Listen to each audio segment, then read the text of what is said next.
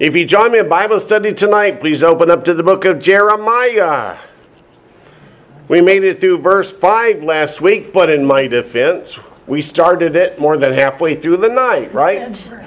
We finished Daniel and started Jeremiah. Jeremiah, the son of Hilkiah, of the priests who were in Anathoth in the land of Benjamin. There's still a lot of people look at me and go, wait a minute, there's the northern kingdom of Israel and the southern kingdom of Judah. Where's the kingdom of Benjamin? Well, Benjamin's part of the southern kingdom of Judah. Benjamin is the area where Jerusalem is. It's at the northern part of Judah, southern part of Benjamin. So in verse 4, then the word of the Lord came to me, saying, before I formed you in the womb, I knew you. Before you were born, I sanctified you, or I ordained you a prophet to the nations. That word ordained means appointed. So before he was even conceived in the womb, God had appointed him to be a prophet to the nations.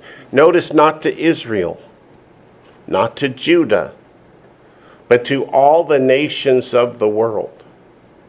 In the book of Jeremiah, God is going to have Jeremiah prophesy hard against the southern kingdom of Judah, but then also to every other nation in the world, to let them know that they are going to go into the same captivity as Judah, and for the same reasons. Because they've turned their backs on God and failed to follow God's commandments. What does that do to the argument that, hey, the commandments are only for Jewish people? Yeah, when people say the commandments were only for Jewish people, your first question should be, when is the word Jew first used in the Bible? That's true. It's in 2 Kings. It's after the commandments were all given. It's after the Torah. It's not used in the Torah once. That should help us think. And we sang tonight about the God of Israel. Did you catch that? The God of Israel? How many were offended that he's not just the God of Israel, he's my God? You are grafted into Israel in Romans chapter 11, or else what? You're not in the new covenant at all. The new covenant's not with the Gentiles. It's with Israel. So how do Gentiles get into the covenant? When they're grafted in. A lot of people miss that. But not you. So verse 6, here's where we pick up tonight. Then I said, who's the I? Jeremiah. Ah, Lord God. And when you say it, put a little whine in your voice. Oh, Lord God. Like the kids. Yeah, behold, I cannot speak from a youth. Well, he's the son of the high priest. He's only 20 years old. That word youth is the Hebrew word na'ar. And how many senior clerics running around Israel would look at a 20-year-old and said, hey, come tell me what I'm supposed to be doing? Yeah. What's that? Yeah, get away, you snot-nosed brat. Don't they have to be 30, like to be a priest? Yeah, you don't start priesthood till at least 30. Why did Messiah get baptized as he was about to turn 30? Because he was entering his ministry as high priest. Yeah. The other thing I want to notice about verse 6, it says, oh, Lord God, you see that? It's not Lord God. It's my Lord, the Lord. The word God, which is Elohim, is not in that verse at all. The translators just didn't want to say my Lord, the Lord. So what he's telling us is that the Tetragrammaton is his Lord. So the Tetragrammaton is the word translated God here, where it's normally translated Lord with capital L and small caps O-R-D. So he's saying, my Lord, you are the Lord. You're the only Lord. You're the only God, and I'm a little young man. It's not boy. That's a different word. But he's saying, I'm just a youth. I don't have the wisdom. And you know what? That didn't surprise God. That's why God said what he said in verse 5. Is that before you were even this little zygote, or whatever the technical medical term is, I sanctified you. I ordained you. I appointed you to be a prophet. He said, I didn't need you to be 60 years old. I didn't need you to be 30 years old. I'm telling you to go. And what do we learn from the book of Jonah when God says go? You better go. That's right. So verse 7 says, but the Lord said to me. Now you see the word Lord is spelled differently than in verse 6. There's the tetragrammaton. But the Lord, and by tetragrammaton I mean, of course, the 4 Hebrew letters, Yod, He, Vav, He. The unpronounceable name of God that we call Adonai or Hashem or simply the Lord. It says, do not say, I am a youth. For, what does for mean? Because, this says, I ain't taking your excuse. Don't give me excuses. For you shall go. Notice God didn't say, would you consider going? How about if I give you a nice ice cream cone, will you go? God says, for you shall go to all to whom I send you. It would be bad enough to go to your own nation, where your father's the high priest and buddy-buddy with the king. But to think about going to all the nations of the world and telling them what they're doing wrong, think that's intimidating? That's intimidating. Just think he's still doing it today. Yep, he's still doing it today. He wrote it down. He wrote it down so we today can hear it. Yep. When we go over the Great Commission in Matthew chapter 28, I have lots of people say, but I can't do that. I'm not wise enough. I'm not educated enough. God didn't say, get educated enough. He said, go. Go. God can give you all the words you need. Yes, Daniel? Well, I mean, the disciples were Galileans. The disciples were Galileans. Be sure and say that like Alabamians or Georgians. Because that's exactly what the scribes and Pharisees meant is, hey, you guys are just common folk. You're not educated like moi. That's what they were saying. Yeah. Do not... Yes? Isn't it also like what Moses said, I'll put the words in your mouth? Yep. Yep. Okay. So the Lord told the disciples, don't worry about what I say. I'll give you the words. If you have the faith to go, then God will be with you. Do not say I'm a youth, for you shall go to all to whom I send you, and whatever I command you, you shall speak. You see any wiggle room in there? Does God need our permission? No. God gives him the necessary encouragement. And that is what? Go, and he will be with him. You shall go to all to my sending, and whatever I command you, you shall speak, which means God must be there with him in order to give him the words to speak. You and God are a majority, and God didn't need you, right? So if God is with Jeremiah, Jeremiah can do this. Verse 8 says, do not be afraid of their faces. You know, Jeremiah would much rather have heard, hey, they're going to love you, boy. They're going to listen to everything you say and just eat up your words, and that isn't the way it's going to be, is it? They're going to despise him. They're going to hate him just like he thinks they're going to. But he says, do not be afraid of their faces, for I am with you to deliver you, says the Lord. They're going to try and kill Jeremiah. Can they kill Jeremiah? No, because God said what? I am with you to deliver you, says the Lord. If God is with you, then what does it matter who's against you? Verse 9. Then something miraculous happens. Then the Lord put forth his hand and touched my mouth. And the Lord said to me, behold, I have put my words in your mouth. First thing we've got to know is what? This is not the first time that the Lord has had himself or an angel touch the mouth of a prophet. Go to what? Isaiah chapter 6. Yeah. Let's go to Isaiah chapter 6.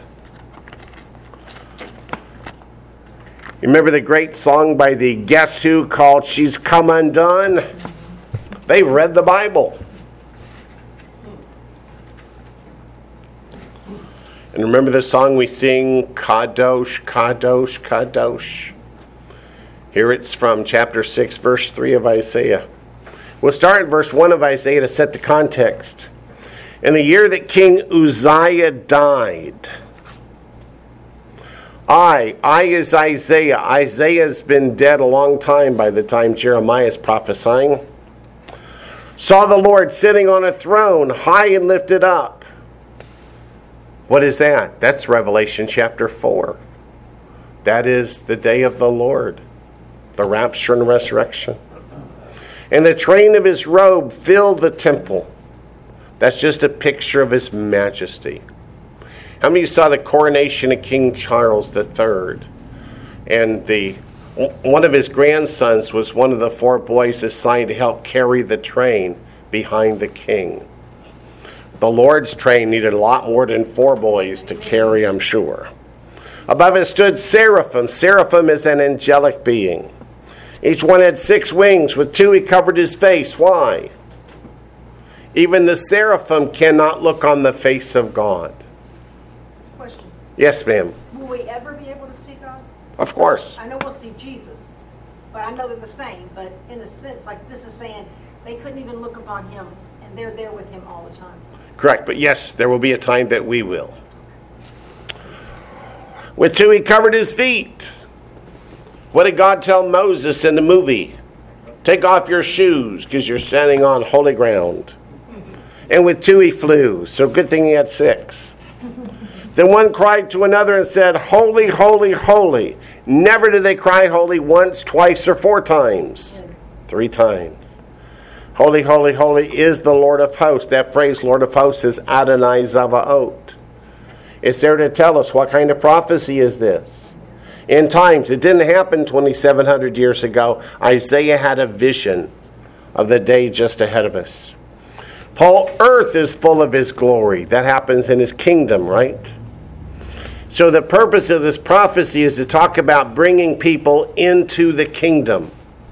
Did God want to wait until 2,700 years after Isaiah for people to start coming in the kingdom? No.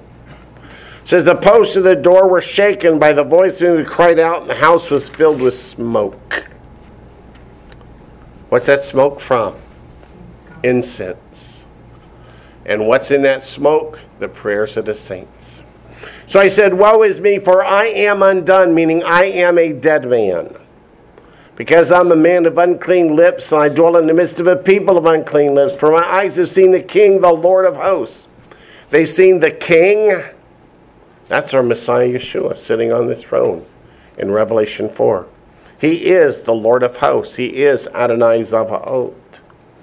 Then one of the seraphim flew to me, having in his hand a live coal. What's it mean, a live coal?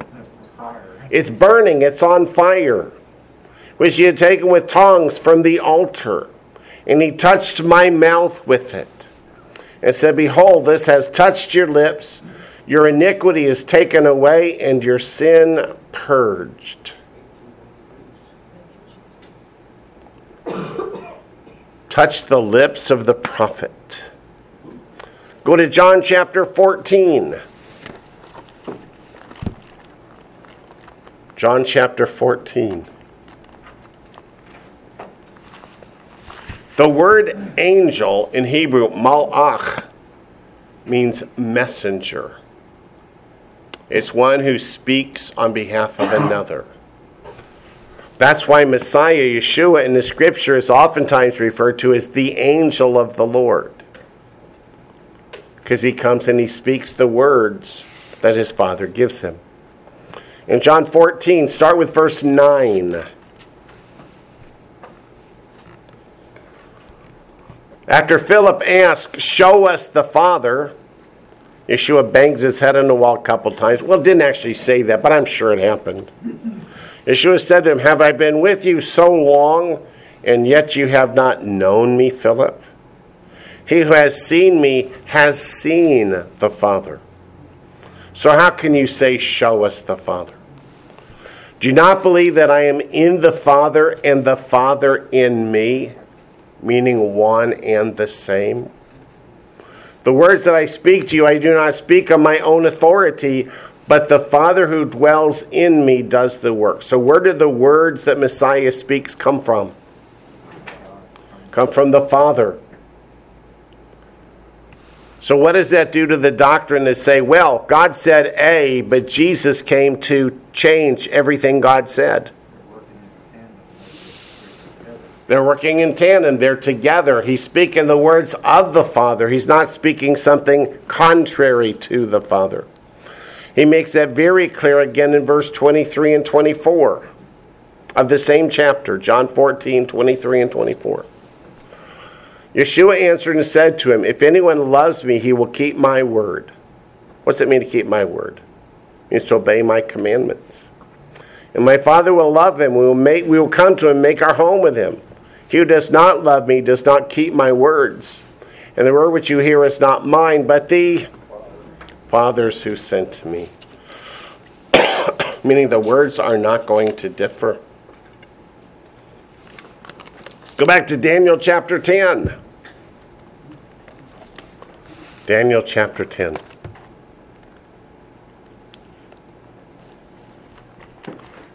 Daniel chapter 10. Verse 16.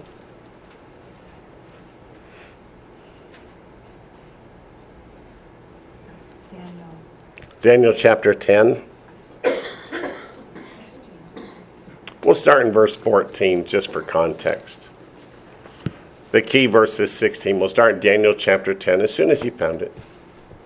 While you're turning there, on the door of our house is a mezuzah. Many of you guys probably have one there too. And off, what's that? I'd like to know where to get one. Where do you get one? Go online. Go to the Jesus Boat website. Can you make your own? Jesus Boat, B-O-A-T. It's a messianic place in Israel on the Sea of Galilee that display a boat from the time of Messiah. It's called Jesus Boat. How do you spell Spelled mezuzah. How do you spell mezuzah?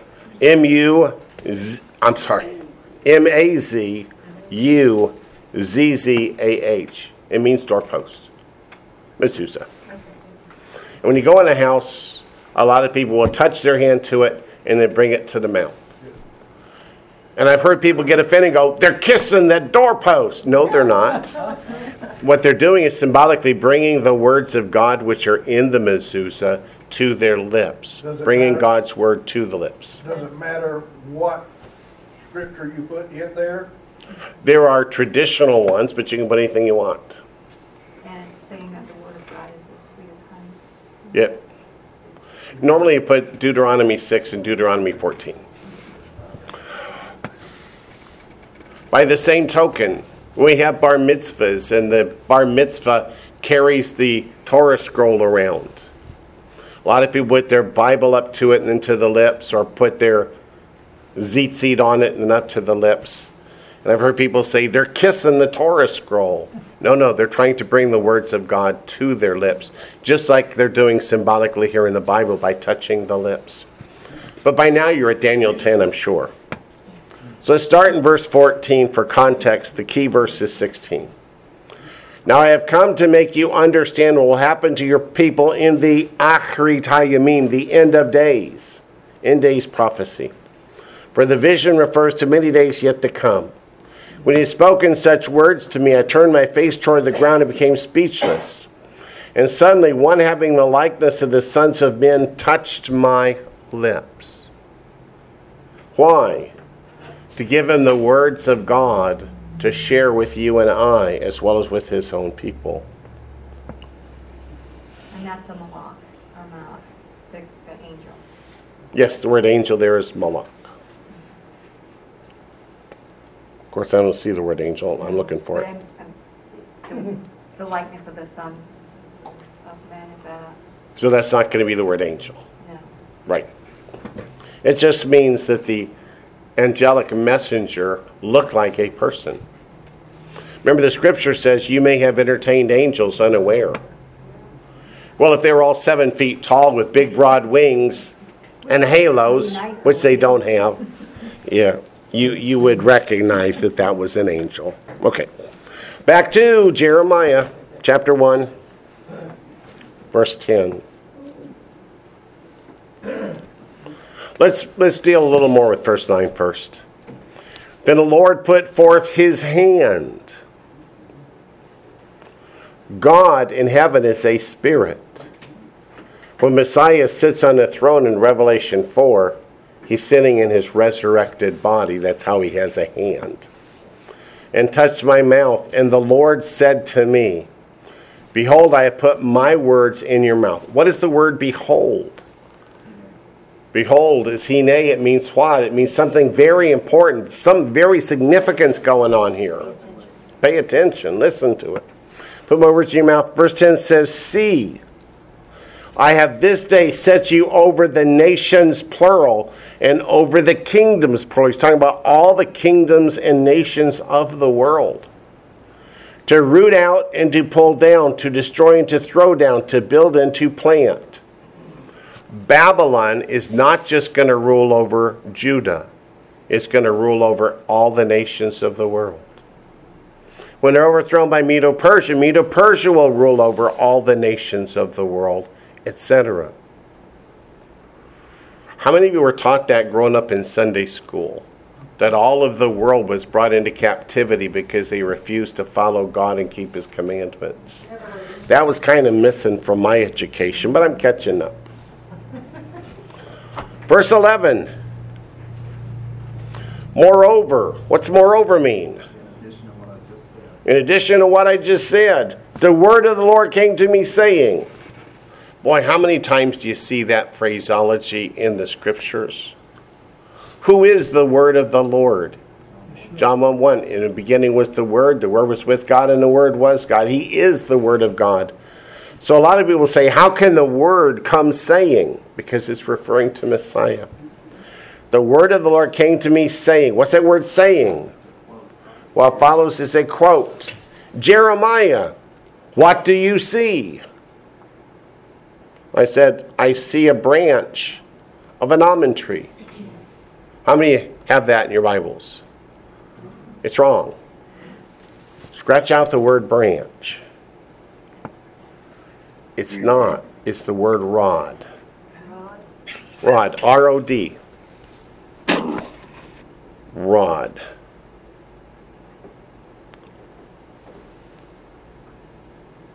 I can see people out there and go to meeting land scratching their heads going, so? Okay. Why is that significant? Aaron's rod. Because Aaron's rod, was what kind of a branch? Almond. It was a rod made out of the branch of an almond tree. And how did God signify that he chose the tribe of Levi, which was Aaron's tribe? Because he chose that rod. What is the Hebrew word for rod used in that story? Mateh. What's the Hebrew word for tribe? Mateh. It is one and the same word. Yes, Warren? Oh, sorry. No problem. This is a different word here. That's why I said the word that was used there. But the word that's used here still means rod. And it's going to make Jeremiah think back to the fact that God chose a rod when he chose the man. So let's go back and look first at Hebrews chapter 9, verse 4.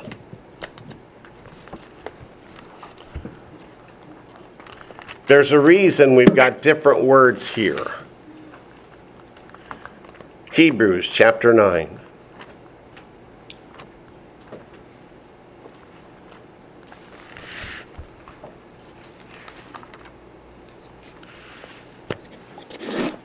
Verse 4. Let me make sure everybody's muted.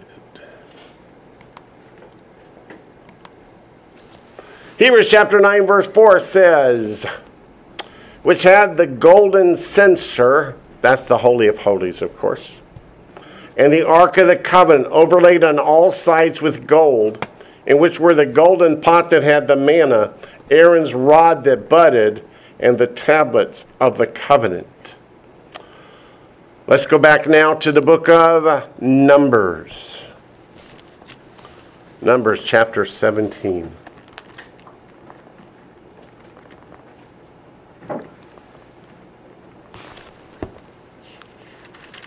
Numbers chapter 17, verses 1 through 9.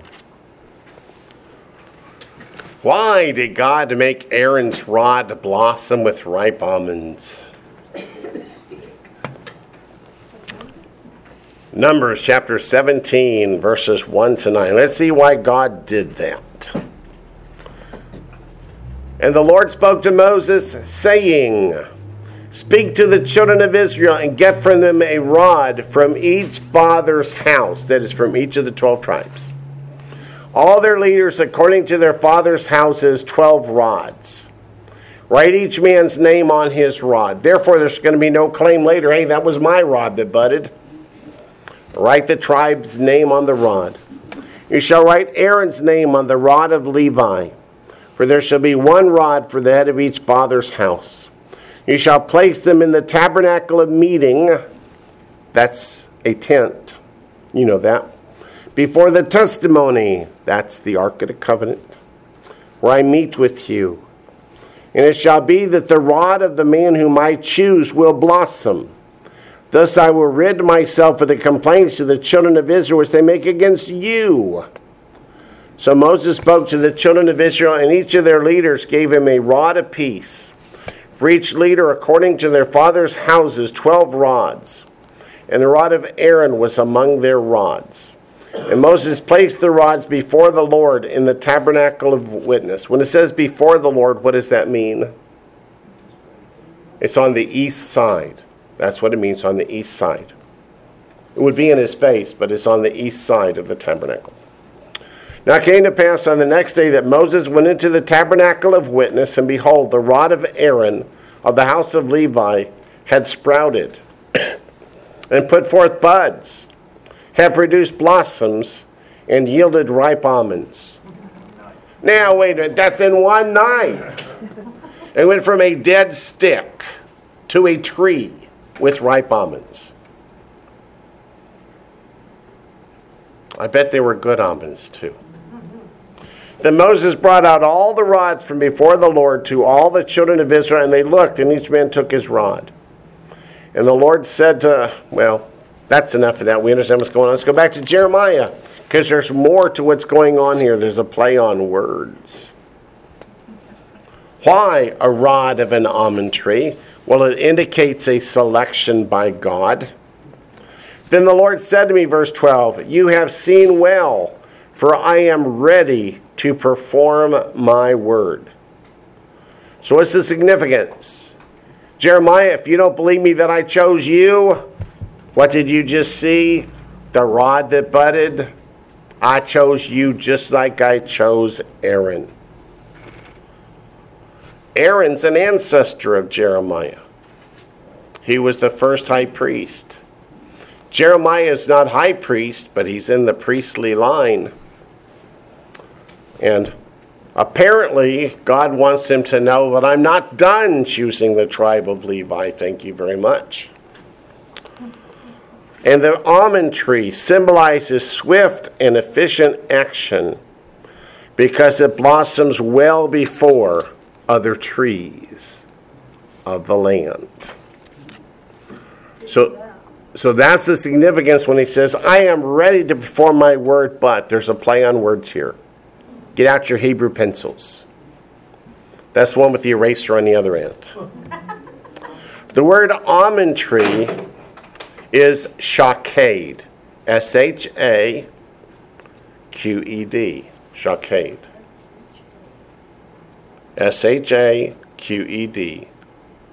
Some people would say S-H-A-K-E-D. All that matters is put down English letters that make you say shaked when you're done. That's the almond tree, the shaked.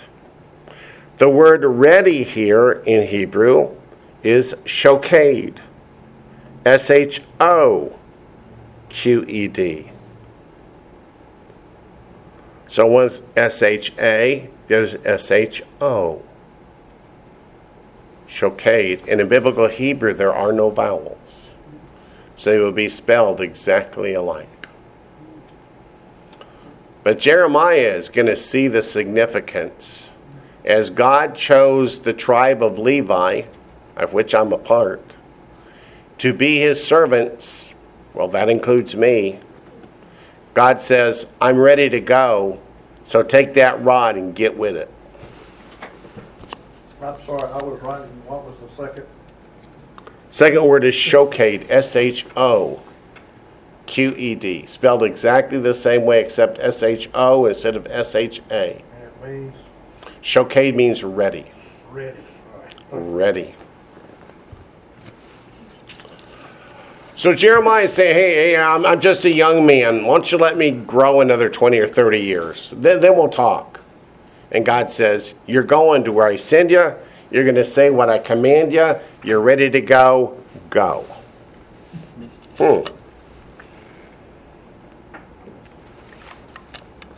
We ready to go on? Verse 13. And the word of the Lord came to me the second time. The first time was the call. Second time, saying. What's that word saying? Quote. What do you see? And I said, I see a boiling pot. And it is facing away from the north. A boiling pot. Think back to war in those days. You got a walled city. Soldiers come up to the bottom of the walled city to put up ladders. And what do people pour over the sides? Boiling oils, boiling pots. This is a picture of war that is coming. And where does the war always come from when you're in Jerusalem? From the north. Doesn't the pot also signify Jerusalem too? The pot also signifies Jerusalem. Those inside, Jeremiah is going to say later, are going to be like in a boiling cauldron. And it's facing away from the north, which means they're turning their back away, like they're pretending it's not even happening. Yeah, they're pretending it's not even happening, but this is talking about what? The Babylonian invasion. It's coming. And it's coming. It's coming. Wait a minute. Aren't they in the Babylonian captivity when Jeremiah starts to prophesy? No. Pull out your chart of prophets and kings. Jeremiah is called to be a prophet in the 13th year of the reign of King Josiah. Before Josiah ever is shown, hey, look what we found, the book of the law. They don't go into captivity until after Josiah is Jehoahaz. After him is Jehoiakim. After him is Jehoiachin. After him is Zedekiah. Then they go into the Babylonian captivity in full.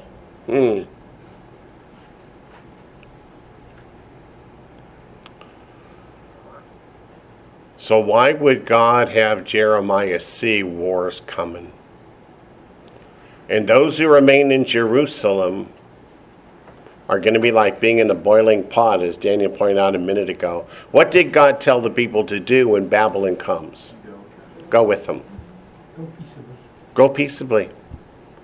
That's where Daniel, Shadrach, Meshach, and Abednego went into Babylon. Jeremiah stayed behind. Why didn't Jeremiah go?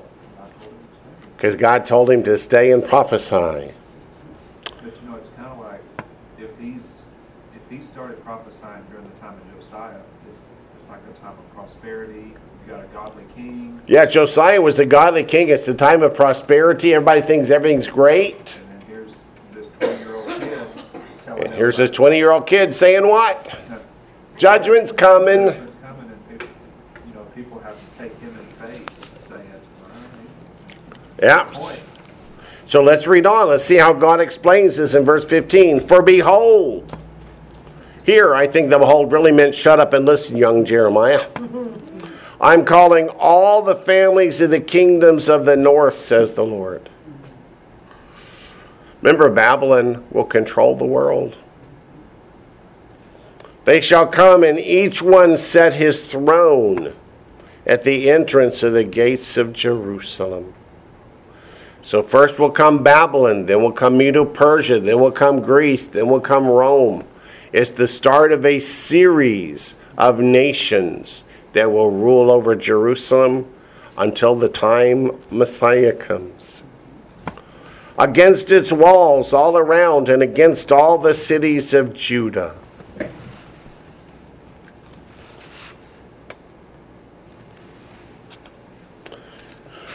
And I will utter my judgments. But there's not a period, is there?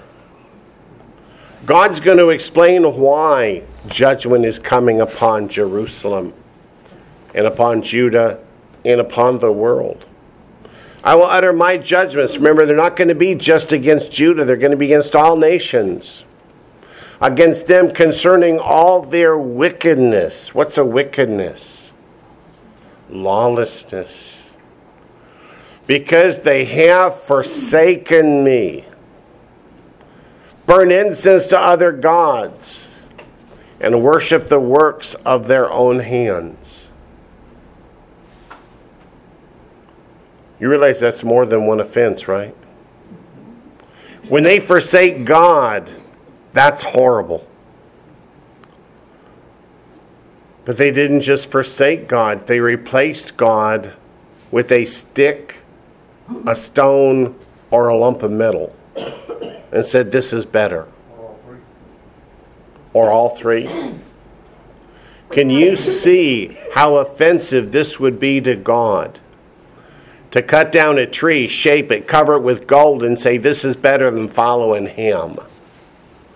You had to make it. And you had to make it. Because they have forsaken me, burned incense to other gods, and worshiped the works of their own hands.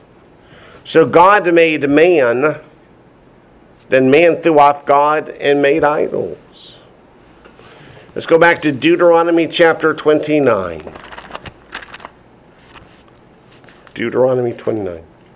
Is there any chance God warned them not to do this in advance? He was a loving At God. least sure he did. Deuteronomy 29.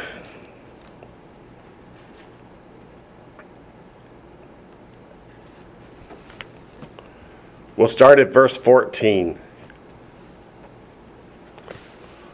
I make this covenant and this oath not with you alone. Meaning not just the people of that generation. So who's the covenant with?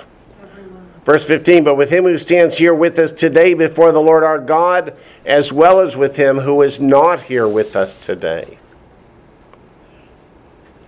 So it's for all people, it's for all time. For you know that we dwelt in the land of Egypt, and that we came through the nations which you passed by.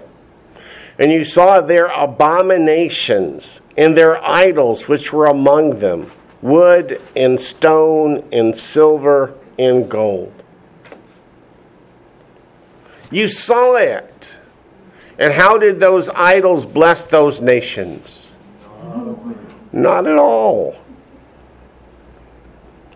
Verse 18, so that there may not be among you man or woman or family or tribe whose heart turns away today from the Lord our God to go and serve the gods of these nations. And that there may not be among you a root bearing bitterness or wormwood. Talking about something that causes death, poison. Idolatry is like poison to the person and to the nation. And so it may not happen when he hears the words of this curse that he blesses himself in his heart, saying, I shall have peace even though I follow the dictates of my heart. As though the drunkard could be included with the sober. What does it say about the idolater? What are the odds he's going to have a peaceful eternity? 0% unless he repents. So the unrepentant idolater tells himself, I shall have peace. What do those words, even though, tell you? That means rebellious. I know what I'm doing. I know what I'm doing. It's rebellious.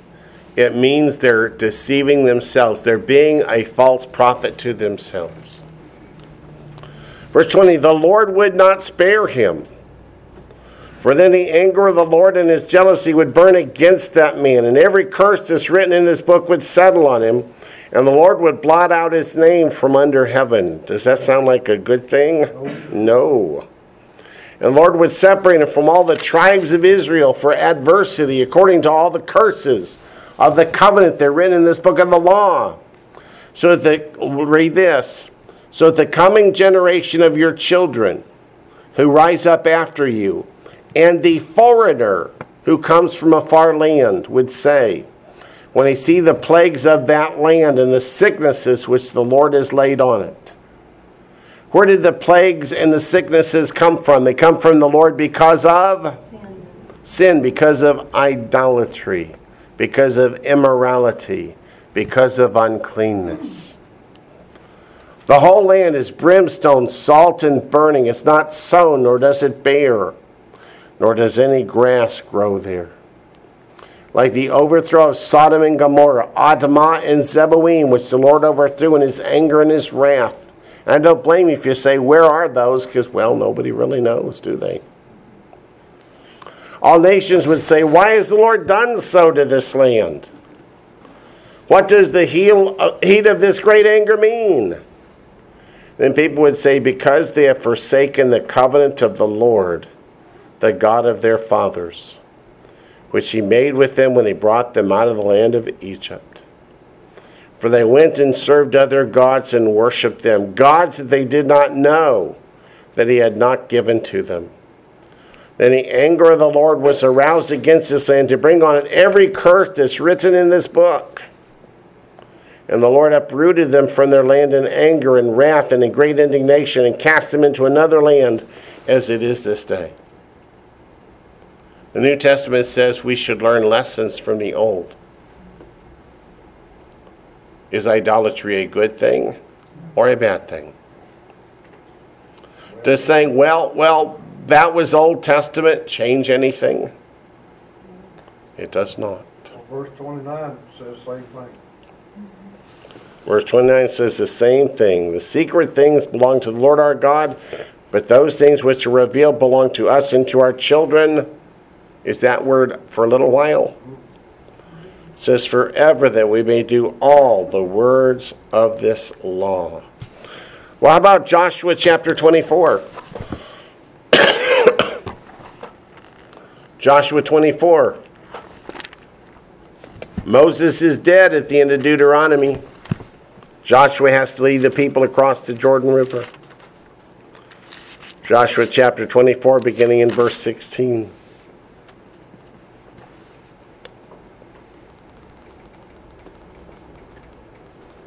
Joshua chapter 24, verse 16. So the people answered and said, far be it from us that we should forsake the Lord to serve other gods. What's that mean? We're not going to serve other. We would never do a thing like that. Joshua's looking at him like, Yeah. See that word serve? It's the Hebrew word avad. to do the work. Means to do the work of, to do what they tell you to do, to follow their commandments instead of God's. For the Lord our God is he who brought us and our fathers up out of the land of Egypt, from the house of bondage, who did those great signs in our sight, and preserved us in all the way that we went, and among all the people to whom we passed. And the Lord drove out from before us all the people, including the Amorites who dwelt in the land. We also will serve the Lord, for he is our God. But Joshua said to the people, you got to fix your Bibles. You cannot serve the Lord. Literally says you will not be able to serve the Lord. For he is a holy God.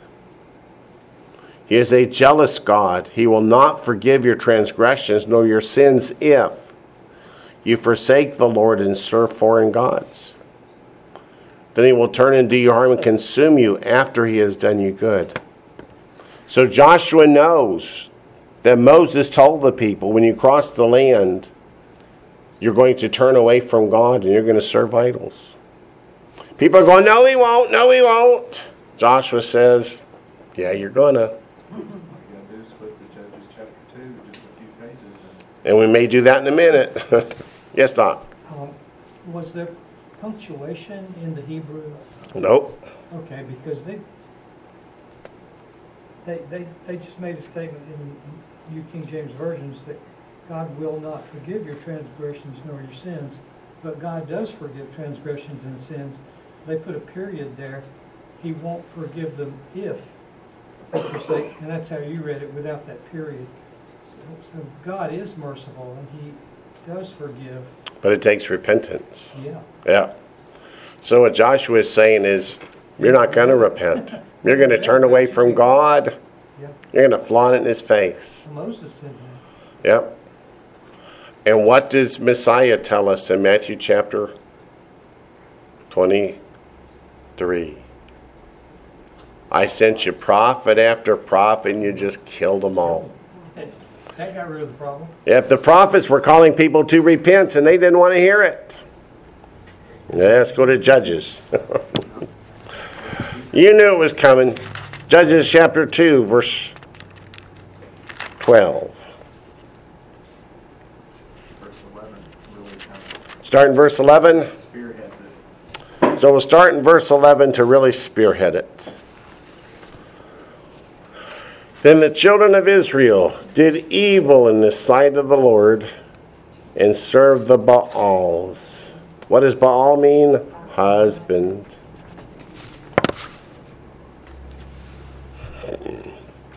And they forsook the Lord, the God of their fathers, who brought them out of the land of Egypt. What do you do to forsake the Lord? I forget. You stop following His commandments. And they followed other gods from amongst the gods of the people who were all around them, and they bowed down to them, and they provoked the Lord to anger. They forsook the Lord and served Baal and the Ashtoreths. If you read verse 10, it says it's the generation that followed Joshua. And if you read verse 10, it's the generation that followed Joshua. Yes, so long as Joshua is alive, the people were fairly loyal to the Lord. But as soon as Joshua is gone, when the cat's away, the mice eat the dog. But why didn't they know the Lord? What, you know, in that verse 10. It's gonna tell us why, if we keep going. It's because they love the other nations more than they love God. They want to be like the other nations. Why did they demand a king? Because the other nations had a king. They want to serve the pagan gods with all the sexual immorality because the other peoples get to. So, I mean, am I incorrectly reading into it that they didn't know the Lord because their fathers didn't teach them? Or didn't teach them correctly? Or It's more that they didn't want to learn. Okay, back to Jeremiah chapter 1, verse 17. Therefore, what does therefore mean? Is there a judgment coming? Therefore, prepare yourself and arise. Who's he speaking to? Jeremiah. What does it mean, prepare yourself and arise? It means get up and get going.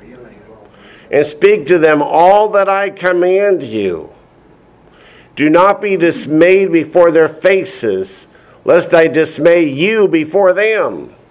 Meaning, don't let them intimidate you, because I can intimidate you much worse than they can.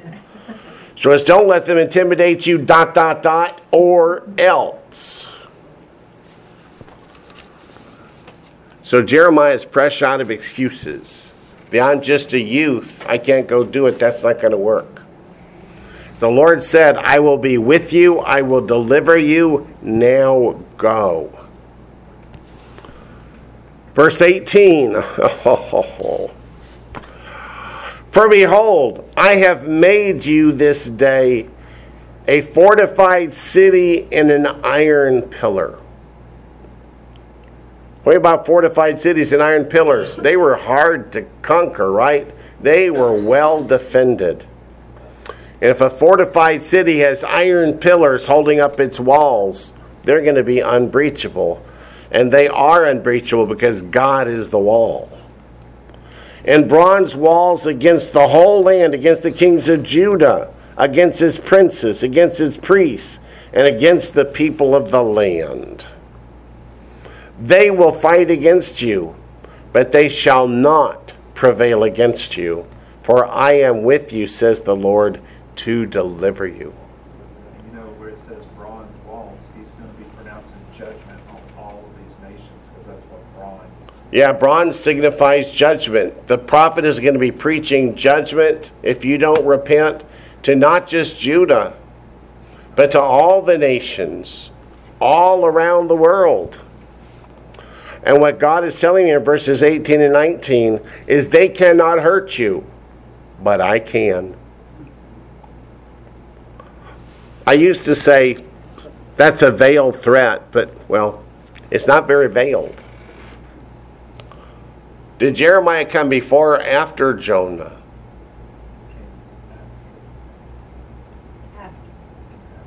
He comes after Jonah, which means what? Do you think Jeremiah has ever read Jonah? Do you think Jeremiah knows what God means by they can't hurt you, but I can?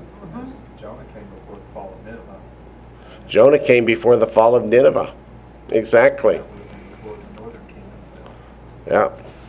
So Jeremiah knows when God says, I said go, that it's time to go. But not for you. It's not time for you to go yet. We get to go to chapter 2. Jeremiah chapter 2, verse 1. Moreover, the word of the Lord came to me, saying, Go and cry in the hearing of Jerusalem, saying. Wait a minute. Why would we put a word like saying there? Because he's going to quote what the words need to be. God's going to give him the very words, right? He's going to speak the very words, not change them. And when it says go and cry in the hearing of Jerusalem, is that just a soft, let me go hide in the corner and talk? Let it out. He's going to have to proclaim it across the land. Toot the horn and go and holler. Yeah, toot the horn and holler. Go and cry in the hearing of Jerusalem, saying, Thus says the Lord, I remember you, the kindness of your youth, the love of your betrothal, when you went after me in the wilderness in a land not sown. Where was the betrothal of Israel to the Lord? It's in Exodus chapter 19. So let's go over to Exodus chapter 19. Would you believe the Lord remembers what the people said all the way back in Exodus chapter 19? You know where it says in the hearing of Jerusalem, it literally says in the ears. So, In the hearing of Jerusalem literally says in the ears of Jerusalem. so that means every person is going to hear this. Yeah, that means he's not standing in a corner whispering. He's going to be shouting it to the masses, to the multitudes, for everyone to hear. Yeah. Exodus chapter 19, verses 3 through 9. Exodus chapter 19, verses 3 through 9.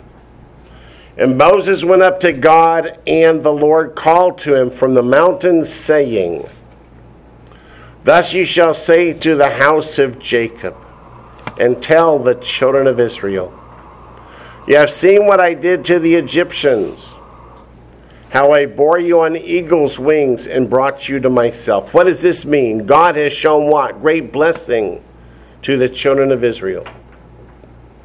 Now therefore, if you will indeed obey my voice. What does it mean, obey my voice? Shema b'kolo. Means to keep the commandments, right?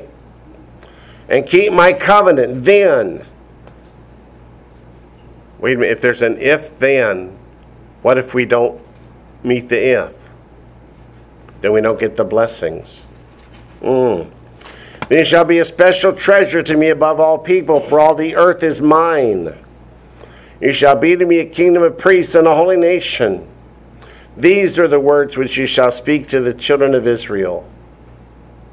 That offers the betrothal. When the bridegroom offers the betrothal to the bride, does he have to accept? Nope, that's why it's conditional, if. So Moses came and called for the elders of the people and laid before them all these words which the Lord commanded him. Then all the people answered together and said, all that the Lord has spoken, we will do. That's the acceptance. That's the betrothal. So what did they say in the betrothal? Whatever you command us, we will ignore. No, we will do. That's what their actions said, but the mouth said we're going to do it. They said we're going to do it. That's why this is where Jeremiah starts. Let's go back to the beginning. You didn't have to become my people. You didn't have to accept my betrothal, but you did. And what promise did you make to me? They're going to say we'll do it. Everything I say, you will do. So that's verse 2. I remember you, the kindness of your youth, the love of your betrothal. If you love God, you'll what? Keep his commandments. When you went after me in the wilderness, in a land not sown. What's the significance of that? Would they have survived in the wilderness if God had not provided manna from heaven? No. If he had not provided water from the rock? Did God do everything for Israel he promised he would do? Yes. Did he let them down in any iota? No. Verse 3, Israel was holiness to the Lord. That's how they started out. Holy means to be set apart. They were set apart to the Lord. And by God. By God. They were set apart to the Lord by the commandments. That's what makes them different from the nations of the world. Israel was holiness to the Lord, the first fruits of his increase. All that devour him, that is Israel, will offend. Disaster will come upon them, says the Lord. So the Lord has been defending Israel, has been protecting them, keeping the enemies away, protecting their land. God did everything he promised to do. Verse 4, hear the word of the Lord.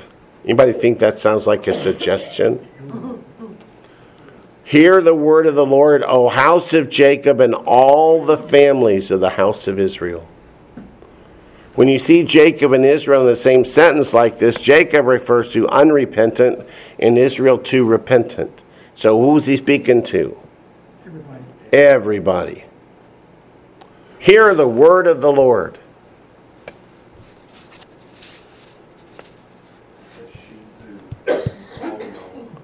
Means all, y'all. It just breaks my heart to think that today, amongst the churches who call themselves after God's name, if you say, why don't you keep his commandments? They say you're in a cult. We need to learn. Verse 5. Thus says the Lord. Who said it?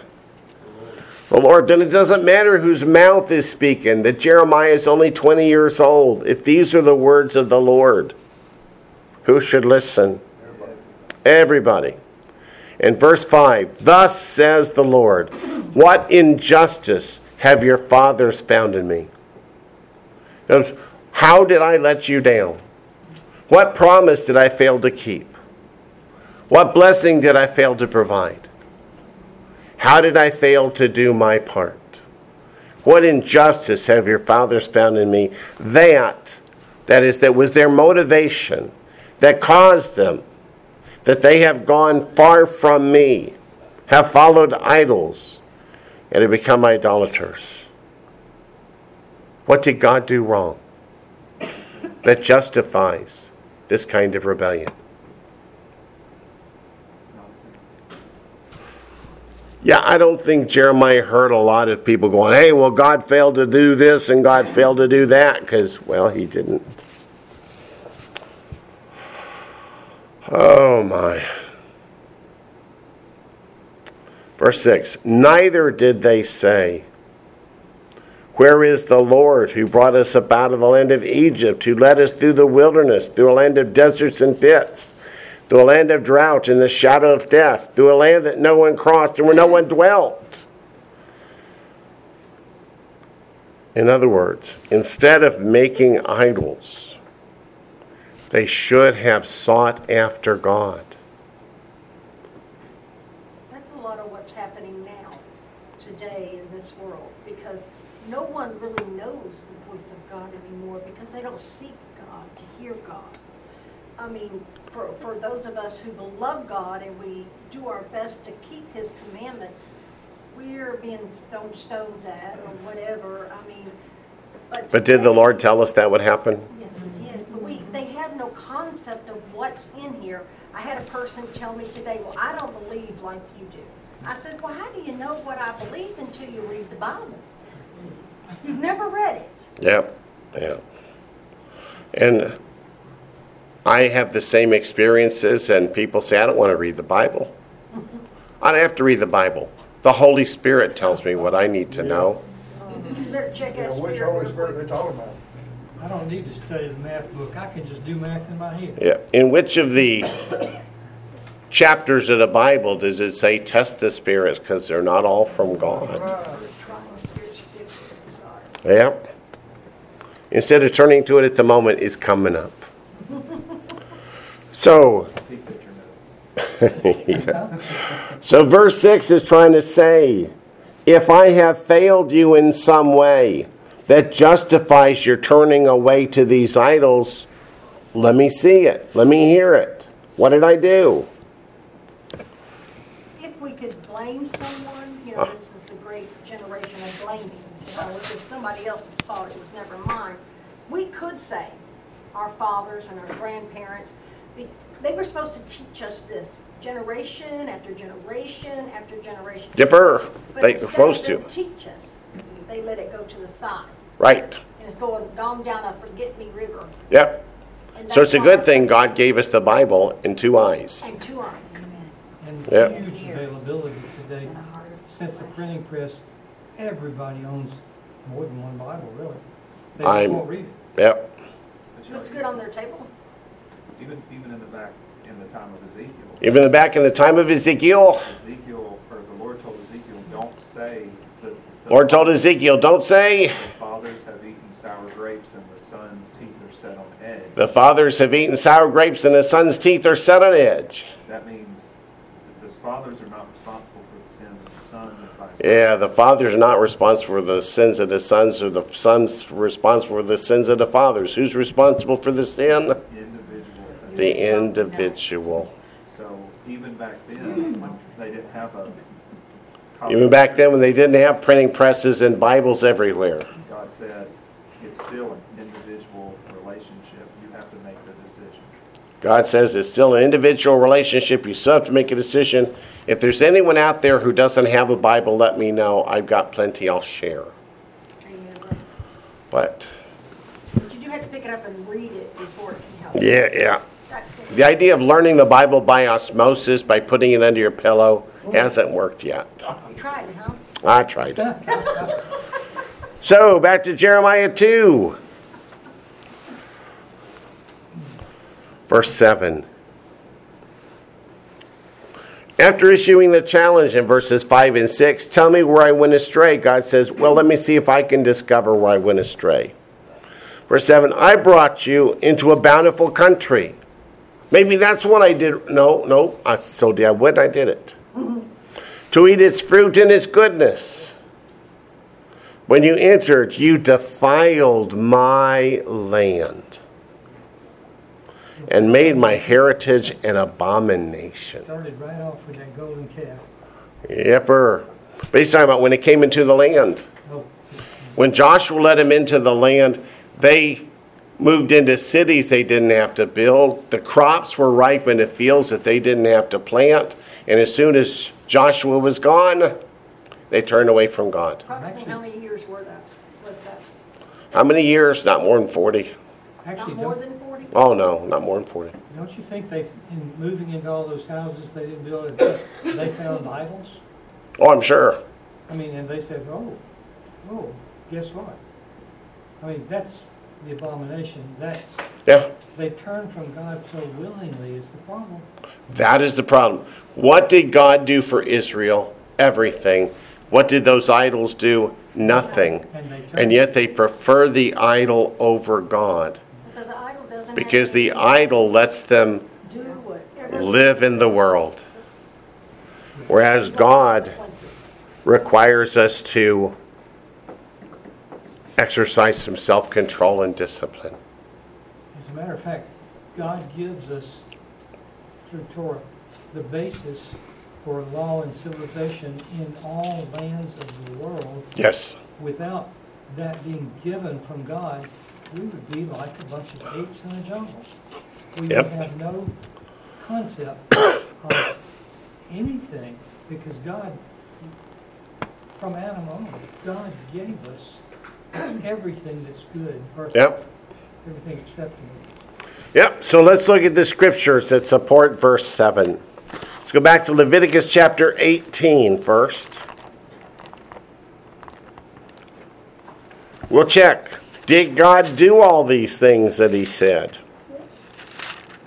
Go to Leviticus 18, starting in verse 26.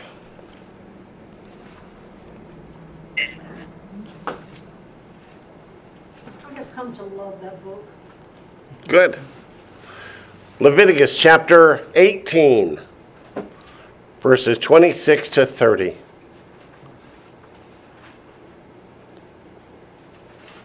After warning Israel in verses 24 and 25 not to be like the pagans that are being cast out of the land.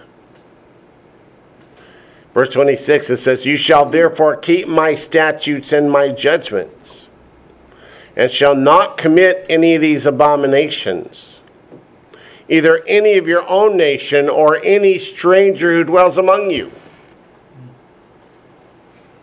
Jew, non-Jew, doesn't make any difference. Everybody.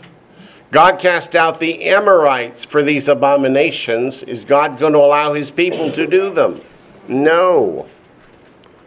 Verse 27, "For all these abominations the men of the land have done who were before you, and thus the land is defiled. Lest the land vomit you out also when you defile it, as it vomited out the nations that were before you. For whoever commits any of these abominations, the persons who commit them shall be cut off from amongst their people. Therefore you shall keep my ordinance, so that you do not commit any of these abominable customs which were committed before you, and that you do not defile yourselves by them. I am the Lord your God." So the Amorites did these idolatrous, immoral, abominable things, and God said, "That's why I cast them out of the land and gave it to you." But the same demonic spirits that was in that land when they came in stayed. They had to have enough wisdom to resist the devil, and he'll flee from them. Yep, but they didn't do that. Instead, they did not embraced have it him. in 'em. Yeah. So let's go to Deuteronomy 7.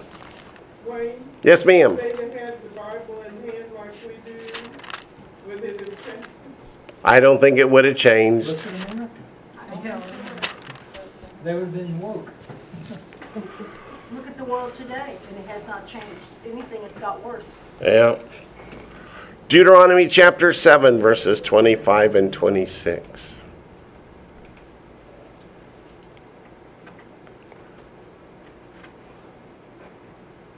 Tell me that again, please. Deuteronomy chapter 7, verses 25 to 26. Joshua led the children of Israel into the land of Canaan. Joshua did. And then there were 400 years of the judges. And then we have King Saul, King David, King Solomon. Then the land split. And how many years later did the northern kingdom go into captivity? About 200 years. A little over 100 years later, the southern kingdom of Judah goes into captivity. We're not talking about thousands of years passing. And how many prophets did God send? If you look at your sheet of kings and prophets that I sent out again recently, at the same time as Jeremiah. We have Huldah prophesying, Habakkuk, Zephaniah, Ezekiel, Haggai, Zechariah, and Malachi. So it's not like the people can say, hey, how are we supposed to know? God was gracious. But those prophets that were preaching repentance, they kept putting to death because they didn't want to hear it. I have a big problem with the modern prophets of today. Because they don't prophesy repentance. They don't prophesy righteousness. They tell us who's going to be president in 3 years. That's, my daughter sent me a video of her talking to a nurse today at their break, and she told her that she got her prophecy from Perry Stone was prophesying over America. And I said, okay, what has America got to do with God and a prophecy? Let's go to Israel and let's follow him. Yep. Deuteronomy chapter 7, verses 25 to 26. You shall burn the carved images of their gods with fire. So yes, when it came into the land, the people had left pagan idols behind. What should the people have done? Burn them. Couldn't they just take the gold and silver from them? No. What did Moses do with the golden calf? He burned it. Yep, you shall burn the carved images of their gods with fire. Shall not covet the silver or gold that's on them, nor take it for yourselves, lest you be snared by it. For it is an abomination to the Lord your God. Nor shall you bring an abomination into your house, lest you be doomed to destruction like it. You shall utterly detest it and utterly abhor it, for it's an accursed thing. You almost get the idea God doesn't like them. You know, you go to Israel, though, in some of those museums, they have collections of these idols. Yes, they do. They have collections of those idols in Israel. Is Israel following God's commandments? No, they're not. That's why the tribulation period's coming. And that's exactly what you're told not to do, and yet we want to make it here. Everybody look at this. This is what you're not supposed to do. Yeah. Everybody come and enjoy these idols. No, yeah, you're wrong. You're right. Go to Deuteronomy 12, verse 31.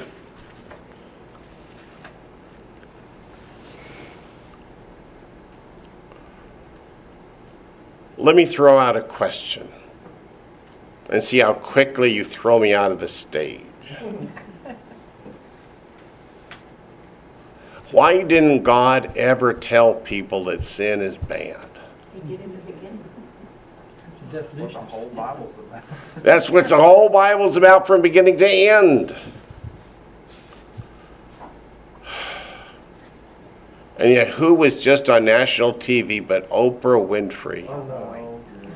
Using the Bible to justify abortion, homosexuality, etc. Deuteronomy 12, starting verse 31. She may become a leopard. You never know. She's certainly going to become a candle down in you know where. Let's start in verse 28 because I'm getting all fired up now. Observe and obey all these words which I command you, that it may go well with you and your children after you. What's that next word? Forever. And then when you do what is good and right in the sight of the Lord your God. When does it go well with you and your children? When you do what is good and right in the sight of the Lord your God. And that is observing and obeying all these words which I command you. And you know, that verse is so important because that shows it does not matter what it means to you. It matters what it means to God. That verse is so important, he says, because it's not what the words mean to me, but what the words mean to God. It really shows us God's own heart. Yeah. The way it goes right now, it's, well, I read it and this is what my interpretation of it is. And so it doesn't matter, you know, if you're not going to build it upon line, precept upon precept, then I'm going to tell you, you're in a mixer and you're going to be all mixed up. Yep. Let's keep reading though. When the Lord your God cuts off from before you the nations which you go to dispossess, those are the Amorites that God cast out of the land because of their sin that had defiled the land. And you displace them and dwell in their land.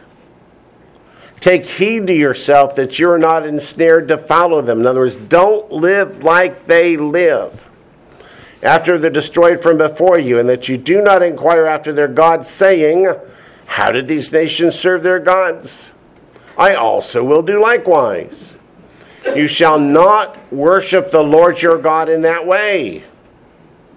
So it's not just don't worship the pagan gods. Don't worship the Lord our God the way they worship the pagan gods. For every abomination to the Lord which he hates, they've done to their gods. For they burn even their sons and daughters in the fire to their gods. Whatever I command you, be careful to observe it. You shall not add to it, nor take away from it. Easter, Christmas, etc.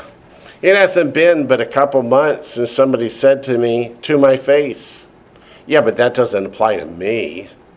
That doesn't what? Doesn't apply to me. Those verses, they don't apply to me. Oh, and it was back then, it wasn't written to us. Isn't it a shame that Paul never said that once you get saved, stop walking like the Gentiles walk? He did Say that. It's what God says right here. This Ephesians 4:17. Turn up to Ephesians 4:17. The word of God does not change. But, all of this in Deuteronomy 12 applies. All this in Deuteronomy 12 goes back to, If you have faith in God, if you have faith in God, you're not going to change one word of what he said. you're not going to change one word of what he says. You're going to say amen and do it. So be it. This is what you said, Lord. So be it. This is what you said, Lord. That's good enough for me. It's good enough for me. That's been my approach for many years now. If God said it, that's it. That's good enough for me. And it's so easy with our human nature to try to build fences and to try to add to it. It's just human nature. But Yeah, it is human nature to try and change God's word. But we have to look at it at what does the word say. And Satan's been trying since the Garden of Eden to change God's And commandments. that makes sense why Peter said the scripture is not a private interpretation. And why Peter said Scripture is not a private interpretation. It says what it says. It says what it says. Look at Ephesians 4:17. This I say therefore, and testify in the Lord, that you should no longer walk as the rest of the Gentiles walk. So that means when we get saved, we're supposed to repent. What a concept, huh? We're supposed to repent, to change our lives, to be set apart by God's commandments, to obey him, to honor him, to love him. What is the love of God? 1 John chapter 5. Obey his commandments. That we keep his commandments. Go to Deuteronomy 14, verse 3.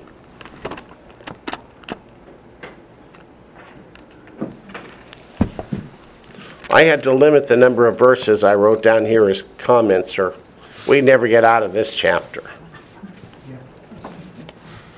But yet the next chapter is going to say the same thing, isn't it? Deuteronomy chapter 14, verse 3.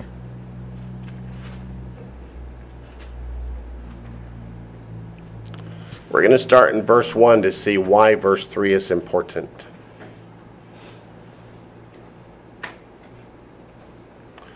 You are the children of the Lord your God. Keep that in mind. You are the children of the Lord your God. You shall not cut yourselves nor shave the front of your head for the dead. That's a pagan thing to do. For you are a holy people to the Lord your God. Holy means set apart, different. What makes us different from the world is the obedience to God's commandments. And the Lord has chosen you to be a people for himself, a special treasure above all the peoples who are on the face of the earth. You shall not eat any detestable, meaning abominable, thing. Again, verse 1, you are the children of the Lord your God. Verse 2, you are a holy people, set apart to God. Verse 3, you shall not eat any abominable thing. Because what does the scripture say happens to your body when you eat those abominable, unclean things? your soul becomes unclean. You become an abomination to God. Now, keep that in mind, those 3 points. And turn up to 2 Corinthians chapter 6. Especially if you might be having this discussion on Monday. 2 Corinthians chapter 6. Listen to this again over the weekend. You don't know how many times I listen to the podcast through the week. I go back and listen and take more notes and travel, and I just like it. Of course, I'm kind of in love with God, so. Good. 2 Corinthians chapter 6. We'll start in verse 16. Go ahead. 2 Corinthians chapter 6. We'll start in verse 16. What agreement is the temple of God with idols? In other words, what? No correlation. No accord. For you are the temple of the living God. So if you're the temple of the living God and God has no part in idolatry, neither should you. As God has said, I will dwell in them and walk among them. I'll be their God and they shall be my people. Remember back to Deuteronomy 14:1. Therefore come out from among them, be separate, says the Lord. Do not touch what is unclean, and I will receive you. I will be a father to you, and you shall be my sons and daughters, says the Lord Almighty. Yes, ma'am? Touch. Means to cling to, refuse to let go of, refuse to give up. It's not like my husband asking me to make him a ham sandwich and I refuse. No, he's talking to people who grew up in the pagan world eating piggies and saying, you can't take my piggy from me. And he's saying, don't you cling to it. Because what does it say? Remember Deuteronomy 14:1, my children. Look at verse 17 again. Therefore, come out from among them and be separate. What does be separate means? It means be holy. Be separated from them to me. Do not touch what is unclean, and I'll receive you. I'll be a father to you, and you shall be my sons and daughters, says the Lord Almighty. He told us back in Leviticus 11 and Deuteronomy 14, if you're eating those things, you're an abomination to God. You are not his children. You're an abomination. I think Verse- the translation might be a little bit off though as far as touching, because dogs, even pigs, can be petted, Of course. can be loved as a pet. Yeah. So he's not talking about don't wear a pair of shoes made out of pigskin or use a football. He's saying don't embrace this as a form of disobedience to God. Right. These things they're not clean for you as far as food. In other words, don't covet. And if you decide to make them, Don't refuse to give them up. yeah, there are people that eat dogs in the world. You know, it's Yeah. I've been to Korea. yeah. But look at verse 7. Chapter 7, verse 1. Yeah, not the thing with white dogs and I had to find it. What was that? Where are we? 2 Corinthians chapter 6. We just finished verses 17 and 18, and we're going to chapter 7, verse 1, the very next verse, which begins, therefore. Having these promises, the promise that if you will avoid these unclean things and be separated unto God, you can be his children. Beloved, let us cleanse ourselves from all filthiness of the flesh. Who gets to choose what's filthiness to the flesh? I'm sorry, God does. Yeah. Oh, does he? Yeah, Oh, yeah. okay. That's the point here. And all filthiness to the flesh and spirit, perfecting holiness in the fear of God. Holiness set apart. What's the fear of God? Keeping his commandments. So how do we separate ourselves to God is through obedience. And if we're being obedient to God, do we make ourselves abominable through unclean things? Messiah rode a donkey, but he didn't eat the donkey. Right. Which would have been So it doesn't mean it touches in, let me poke my finger through the fence and touch the olive tree in the Garden of Gethsemane. same thing would have been eating a clean animal that still had the blood in it. Yeah, don't do that. Oh, don't do that. That's abominable. Let's go back to Psalm 106. Sure, and somewhere in there, you read Isaiah 65, 66. Yeah. That fits right along with why you shouldn't cling to the It does. And that comes right after Psalm 106, believe it or not. Again, you've been peeking at my notes. He does that all the time. I know the direction. He just knows where I'm going. It's It's incredible. the same author that he knows, right? Well, we've been studying the same books. Psalm 106, starting in verse 34.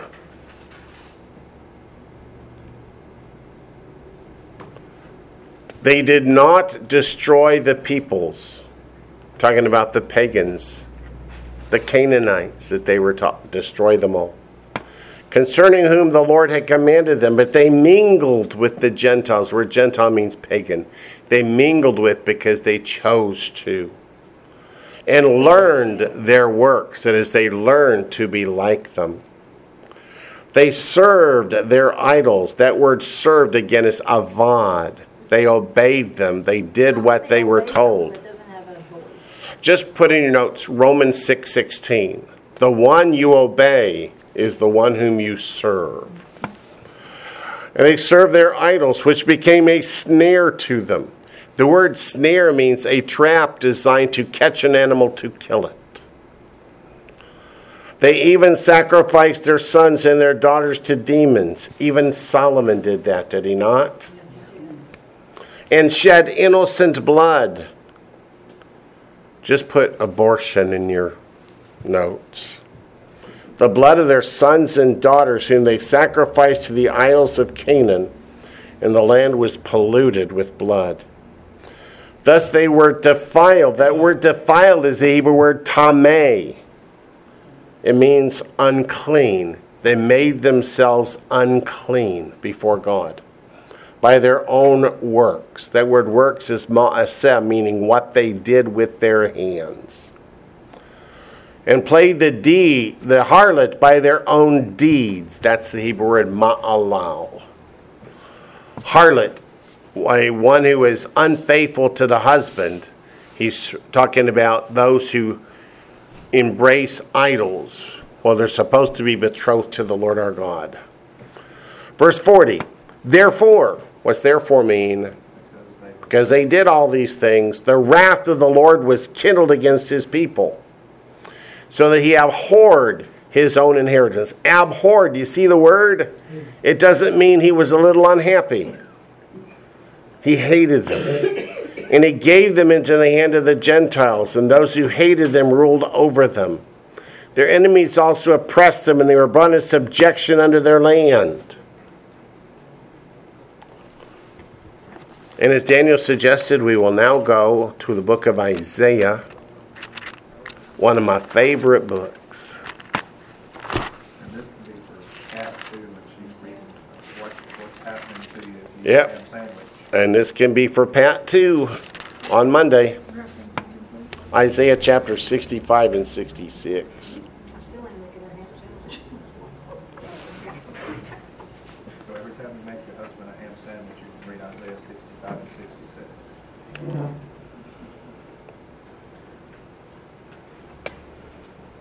Offer him a beef sandwich instead.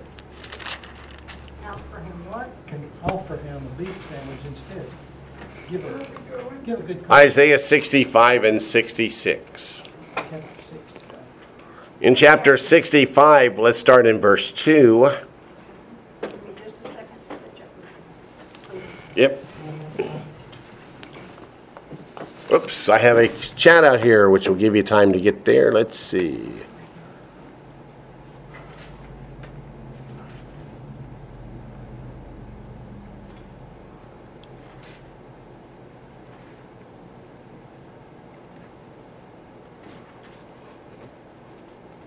Yep, kind of, Margot. It means that they were the first generation that God offered the opportunity to be his special betrothed.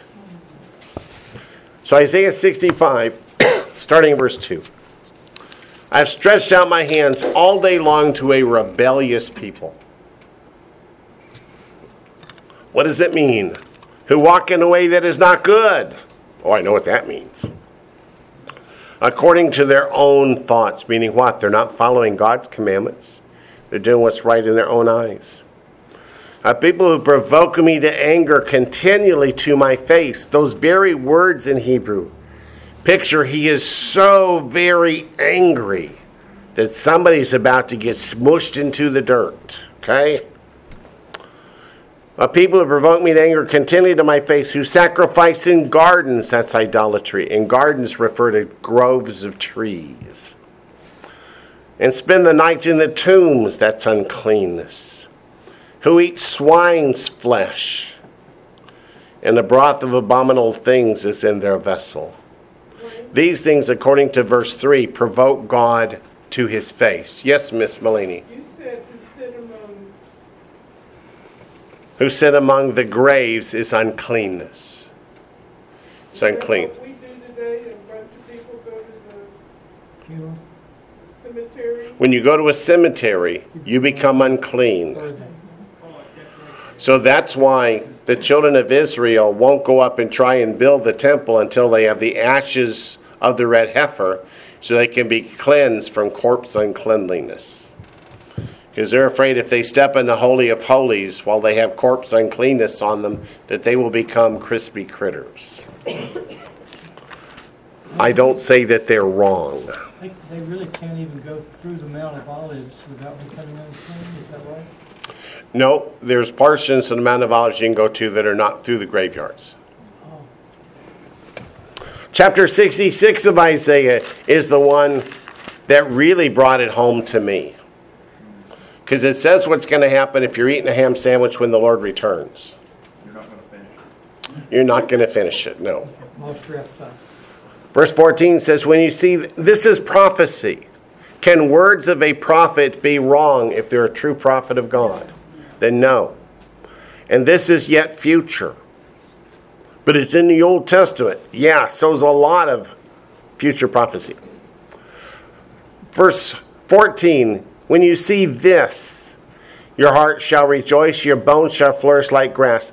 The hand of the Lord shall be known to his servants.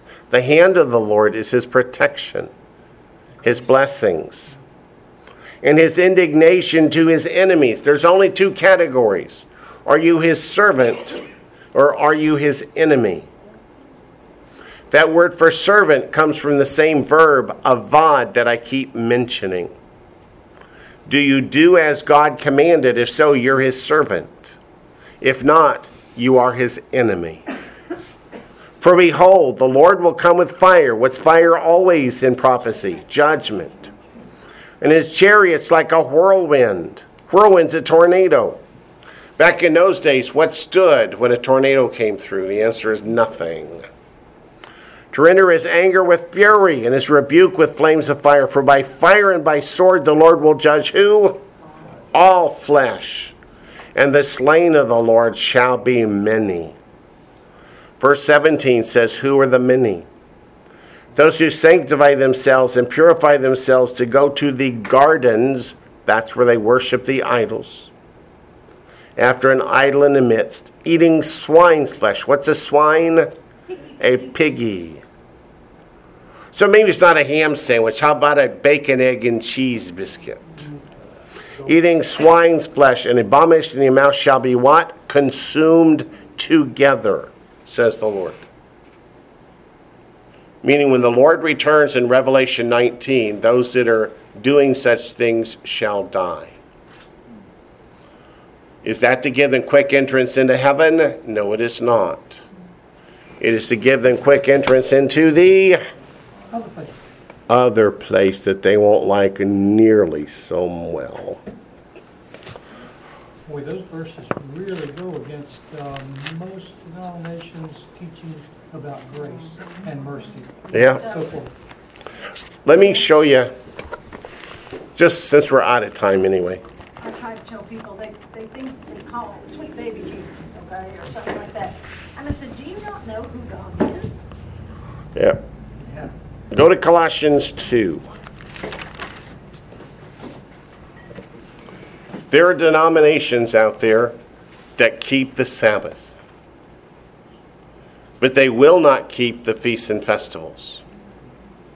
When you say, you keep the Sabbath, why don't you keep the feasts and festivals? They turn to Colossians 2, to verse 16 and say, so let no one judge you in food or in drink or regarding a festival or a new moon or Sabbath. I've heard that one. And they say, therefore, we don't have to keep the festivals or the new moons, Just the opposite. but you keep the Sabbath. Well, yes, of course, we have to. It in the same sentence? Yeah, doesn't have to make sense, I guess, to me. That's where we'll end for tonight. We will pick up next week, Lord willing, in Jeremiah chapter 2, verse 8.